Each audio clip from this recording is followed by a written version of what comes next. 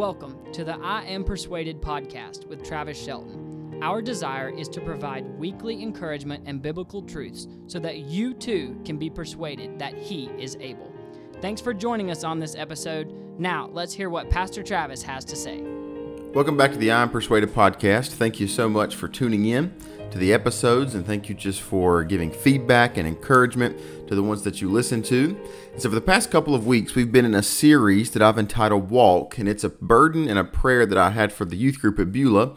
And so I thought it was fitting for all Christians of all ages, and so that's what we're sharing here on the podcast. We began looking at Ephesians chapter 4 last episode, and so today we're going to pick right back up in Ephesians chapter 4. We will skip down and begin in verse 17. I believe we left off in verse 7 or 8 last time, and so we will pick up in verse 17 of Ephesians chapter 4.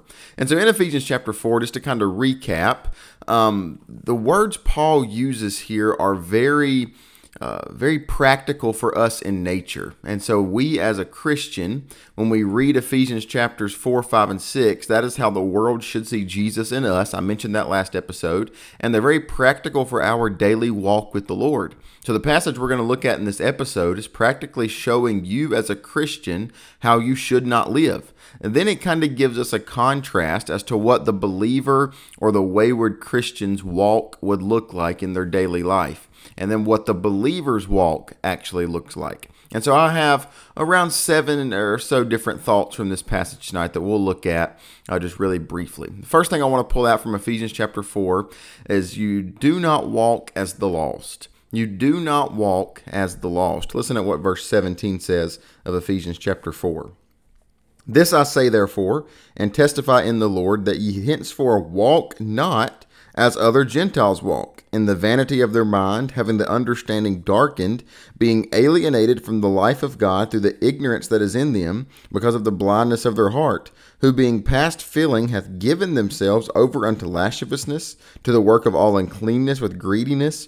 But ye have not so learned Christ. If so be that ye have heard him, and ye have been taught by him, as the truth is in Jesus, that ye put off concerning the former conversation the old man, which is corrupt according to the deceitful lust, and be renewed in the spirit of your mind, and that you put on the new man, which after God is created in righteousness and true holiness. So the first thought from these verses is do not walk as the lost. Paul starts off this section of scripture with a very clear directive.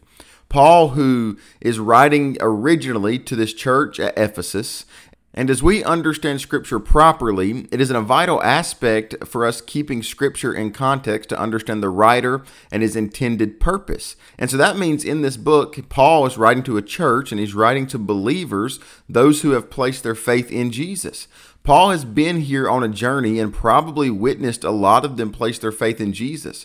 Now, it has been some time since he had been with them, and he had most likely heard reports of how they had been living and how they were not showing their faith to those around us. So he writes one of the greatest letters in all of Scripture, Ephesians, one of my favorite books in the whole Bible, just because of how it unveils what we have in Jesus, then how we live it out. And then he begins by telling these saved, born-again Christians, do not walk as an unbeliever. He backs up his claim by saying, I testify or insist by the Lord, you should not do this. If Paul is insisting this should not be a part of a Christian's life, and he backs it up with, hey, the Lord agrees with me, we better listen to what Paul is saying in these verses. So in other words, Paul is saying, do not walk like you used to walk. Do not walk like your previous self. So you might ask, how did I used to walk? Well, listen to verse 18 again. Actually, verse 17 and 18, Paul says this, This I say therefore, and testify in the Lord, that ye henceforth walk not as other Gentiles walk, in the vanity of their mind, having the understanding darkened, being alienated from the life of God through the ignorance that is in them, because of the blindness of their heart. And so Paul in verse 18 says, you walked in sin.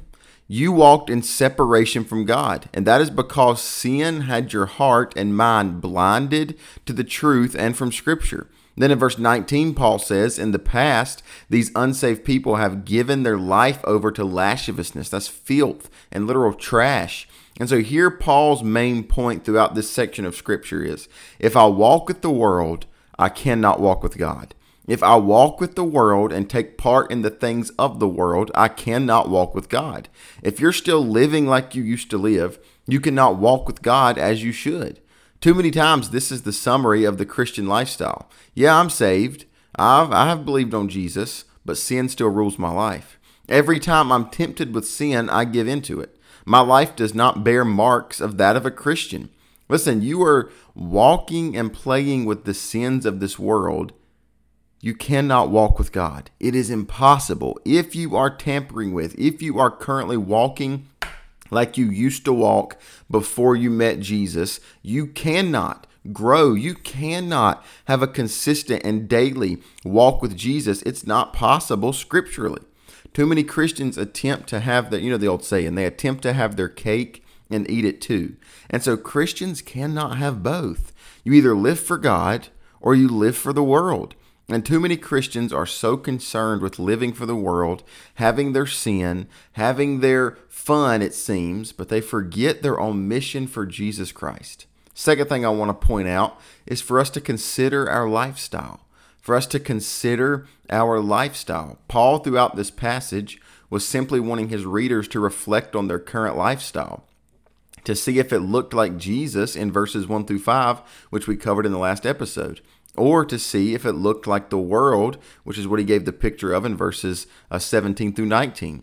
And so verse 20 says this of Ephesians chapter 4, "But ye have not so learned Christ."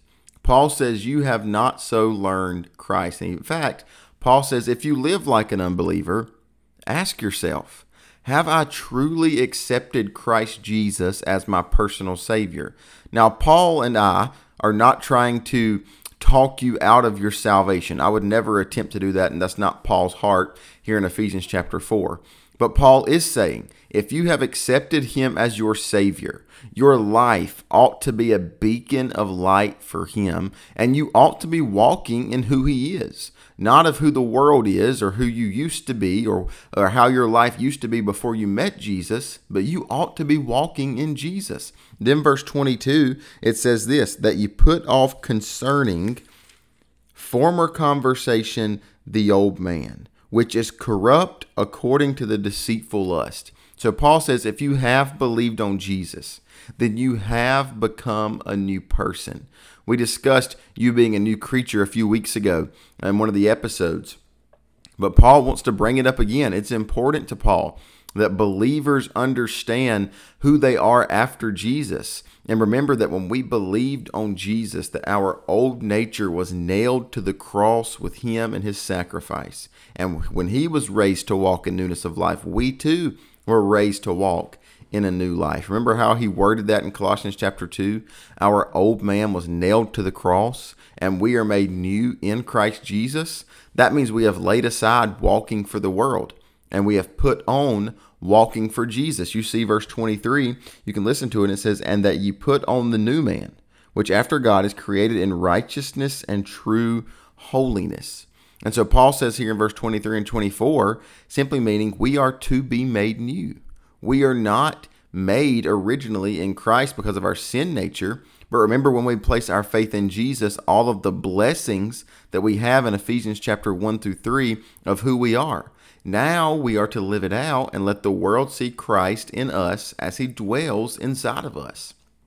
But how can we let the world see Christ in us if we are living for the world? The world's going to see the world in us, so they can't. Paul's illustration here is too many saved Christians go back, pick up their old clothes, put them back on after being saved and receiving their new clothes. I was reading a book the other day from a professor, I believe at Southeastern Seminary here in Raleigh. And he said he was adopting some children from the Ukraine, adopting 4 actually from the Ukraine. And when they went to pick up their child for the last time to fly him back home to the States, he was wearing old clothes that had a smell about them. They hadn't been washed. And so before they boarded the airplane, they said, here, take these clothes, put them on, and leave your old ones behind. And so what that child did is he took those old clothes, he put them in the trash there where he used to live and the way he used to be, and he put on those new clothes to come home to America and start his new life with his new family. You see, when we received Christ, we received salvation. And in that moment, we were adopted by God, Ephesians chapter 1 tells us. We receive in that moment new clothes that represents who we are now. Living and walking with God means that we are to represent Him. We are to have new desires that represent and uplift His holiness and righteousness. Verse 24 says, in fact, and that you put on the new man, which after God is created in righteousness and true holiness. And so if you find yourself in this rut or pattern of walking in your old man and then not walking in the new man Christ has called you to be, what needs to take place is simply a renewal of your mind. You need to take your mind back to the time and the place when you placed your faith in Jesus as Savior. And when you do that, when you remember the new man, the new desires, and the godly desires, you start to put away the person that you used to be. You put away the old man and you live in the new man that Christ has called you to be.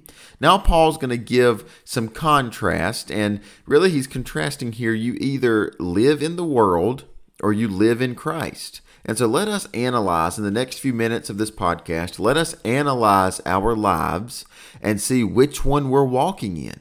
And so Paul says that in verse 25, we are to replace lying with truthfulness. We're to replace lying with truthfulness. Verse 25 says, wherefore putting away lying, speak every man truth with his neighbor, for we are members one of another. And so verse 25, it says that we are to put on truthfulness and do away with lying. If you remember back to last episode, in verse 2, we looked at a long list of characteristics of Jesus and how we are to have those same characteristics in our daily Christian life. Part of who we used to be was a liar. Our life was filled with trying to get out of sin, and we would lie in circumstances to get our way and to get through different scenarios of life. And if we say we're not a liar, we call God a liar, because we all have told lies in our life. And a true marker of someone who is living for the world and not for God is someone that is constantly filled with lies. If you see someone who is not saved, they will make no bones about telling a lie. It's second nature to them. So they can get out of a circumstance, they can get out of a situation. They're very quick to lie to get their way. But someone who is truly of Christ, they will be a beacon for truth. They will seek to do what is right and to tell what is truthful in every circumstance. You look at the life of Jesus. Was he a liar or was he truthful? Obviously, Jesus and everything he was about, everything he did, and everything that he said was truth. In fact, he is truth. And so when we live our life in a lie, we are not walking as a Christian ought to walk. When we lie constantly, how do we expect to live and walk in Christ? We can't. It's impossible, because in Jesus dwells all truth. And in Satan dwells all lies. In fact, Scripture says he's the father, or the Greek word, the originator of lies. Think back to the Garden of Eden. Satan told Eve the fruit, it's appealing, it's what you want. And then he took God's words and he twisted it and says, oh, you won't die. You won't die. God, you'll actually become like God. So what he did in the garden is he lied to Eve to seduce her and to make her think back on what God had said and make her think that Satan was telling the truth there in that moment. And so thinking about your walk today, is your life about truth, or are you okay with and often tell lies to others? Are you a beacon for truth? Are you constantly sharing truth and sharing truth on social media, in your life, to your family, from Scripture? Or are you constantly living out a lie? Second thing we see here is we are to replace anger with righteousness. We're to replace anger with righteousness. Verse 26 and 27 says, be ye angry and sin not. Let not the sun go down upon your wrath, neither give place to the devil. And so Paul says in verse 26 and 27, we are to be people who does not spout off in anger toward others. When we do so, once again, we are giving place to the devil, such as when we lie, and he loves it when a Christian blows off or blows their top. And too many times I'll get on Facebook and see two people who claim to know Jesus as their personal Lord and Savior, and they are duking it out over something ridiculous in front of the world to see. And so listen, our lives as Christians are not to be consumed with fights and with angers and with quarrels against other people. And too many times I'm guilty of this, and a lot of believers are. If we're not careful and attentive in our walk with Jesus, we're very quick to give place to anger too much and let little things set us off. But we're not called to live and walk in anger. We're called to live and walk in gentleness and meekness like Jesus. But again, not all anger, scripturally, to preface this, not all anger is bad anger. What is a good anger then? I heard it put like this one time: righteous anger is when you get mad and don't cuss. Now, that's not true at all, because you can still show the world through anger without using a cuss word. And so you can still live like the world in anger without saying something you should not say necessarily. And so that quote is not true. Don't go say, hey, I heard this and this is the greatest quote. No, that's not true. So what is righteous anger? Well, Jesus showed righteous anger when he flipped the tables in the synagogue. Why and what was Jesus mad about? Sin. He was mad about sin. So what do you and I have the right to be mad and angry over? Sin in our life that wants to take us further from Jesus. When we realize that sin ruins our relationship with Jesus, we ought to be mad about sin. We ought to grieve over sin. James actually calls us that we are to mourn over our sin like we are to mourn over the loss of a loved one. Then we see going on in this passage, we are to replace corrupt talk with encouragement. We're to replace corrupt talking with encouragement. Look on in the passage. It says, "Let him that stole steal no more, but rather let him labor, working with his hands the thing that which is good, that he may have to give to him that needeth. Let no corrupt communication proceed out of your mouth, but that which is good to use of edifying, that it may minister grace unto the hearers." And so this is one of the markers of the world that I feel a lot of Christians struggle with, and that is the tongue or the speech. We talked about lying, but that is the way we use our words. Many Christians struggle with being able to keep their speech strictly encouragement. And so what is in question here about your speech? That could be cussing, it could be gossip, it could be slander, it could be hate speech, it could be degrading someone, it could be so many things. But too many Christians live their life without their words in check, without their tongue bridled, is how the Bible calls it. But what does Paul say we are to replace our corrupt talk with? Encouragement. The true marker of a Christian who is walking the Christian walk, walking in Christ, is one who lifts people up with their words and not one that tears someone down. So ask yourself today, or if you're riding in the car, if you're walking, or you're sitting on the couch drinking a cup of coffee, ask yourself, is my life more about speaking negative about someone or to someone? Or is it about proclaiming the name of Jesus and speaking encouragement to those around me? It doesn't take us long to go to work or go to school or go to our family till we find someone who is discouraged and in need of encouragement. And that's where you come in. As a follower of Jesus, you should be a well that is overflowing with encouragement to those around you. Then look what happens when you allow corrupt speech in your life. Listen to what verse 30 said. Verse 30 says, "And grieve not the Holy Spirit of God, whereby ye are sealed unto the day of redemption." And so Paul says that when we give place to lying, when we give place to corrupt talk, when we give place to all of these markers of the world, we're going to grieve the Holy Spirit who lives on the inside of you. When you are speaking corruption and gossiping about others, the spirit that dwells on the inside of you, he hurts because he is all truth and he is the source of our encouragement. See, when Paul says that the Christians ought to do something, we ought to walk in Christ, it's a command. It's a command that we are to walk in Jesus and put on Christ likeness. And so that means, believer, the way you talk, it should edify. The way you talk, it should exemplify Christ. The way you talk, it should lead others closer in their personal walk with Jesus than it should push them away from their personal walk with Jesus. And so Paul says we are to put away evil speech and bitterness. And it seems that many Christians, young and old alike, are the ones that say the most about people around them, and the ones that use the most vulgar talk when we are called to put that away and to lift up others. We are called to be ye kind one to another. And so a true marker of a Christian is what? It's live like you're saved, walk in your new desires, put away lying, put away anger, put away theft, put away corrupt speech, put away bitterness, and replace those with Christ-like characteristics, because then you are modeling Jesus in your daily walk. And the last thing we'll look at is a walking Christian forgives. A walking Christian forgives. You can listen as I read the last few verses. It says in verse 32, "And be ye kind one to another, tender-hearted, forgiving one another, even as God for Christ's sake hath forgiven you."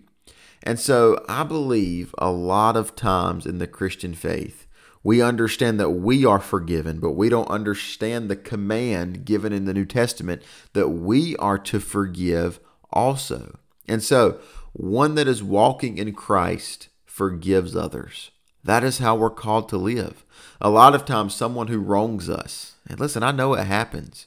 It might be a friend at school. It might be an ex-boyfriend or a girlfriend. It might be a husband, a wife, a family member. Someone's hurt you bad, and you feel that, and it's valid to feel the pain for your hurt. But when we're wronged, what is our usual response? Is it to lie about them? Get angry and cuss and fuss at them, steal their joy and steal the joy they have and steal our joy even, speak negative and slander to them and gossip about them behind their back? Listen, if that's your response, you're walking in the world and not in Jesus. So what would Jesus' response be? Forgive them. Forgive them over and over and over again. Why? Because look at the last part of the verse. Last part of verse 32, it says this, "Forgiving one another, even as God, for Christ's sake, hath forgiven you." So why is it an imperative that we forgive as Christians? Because Christ has forgiven us.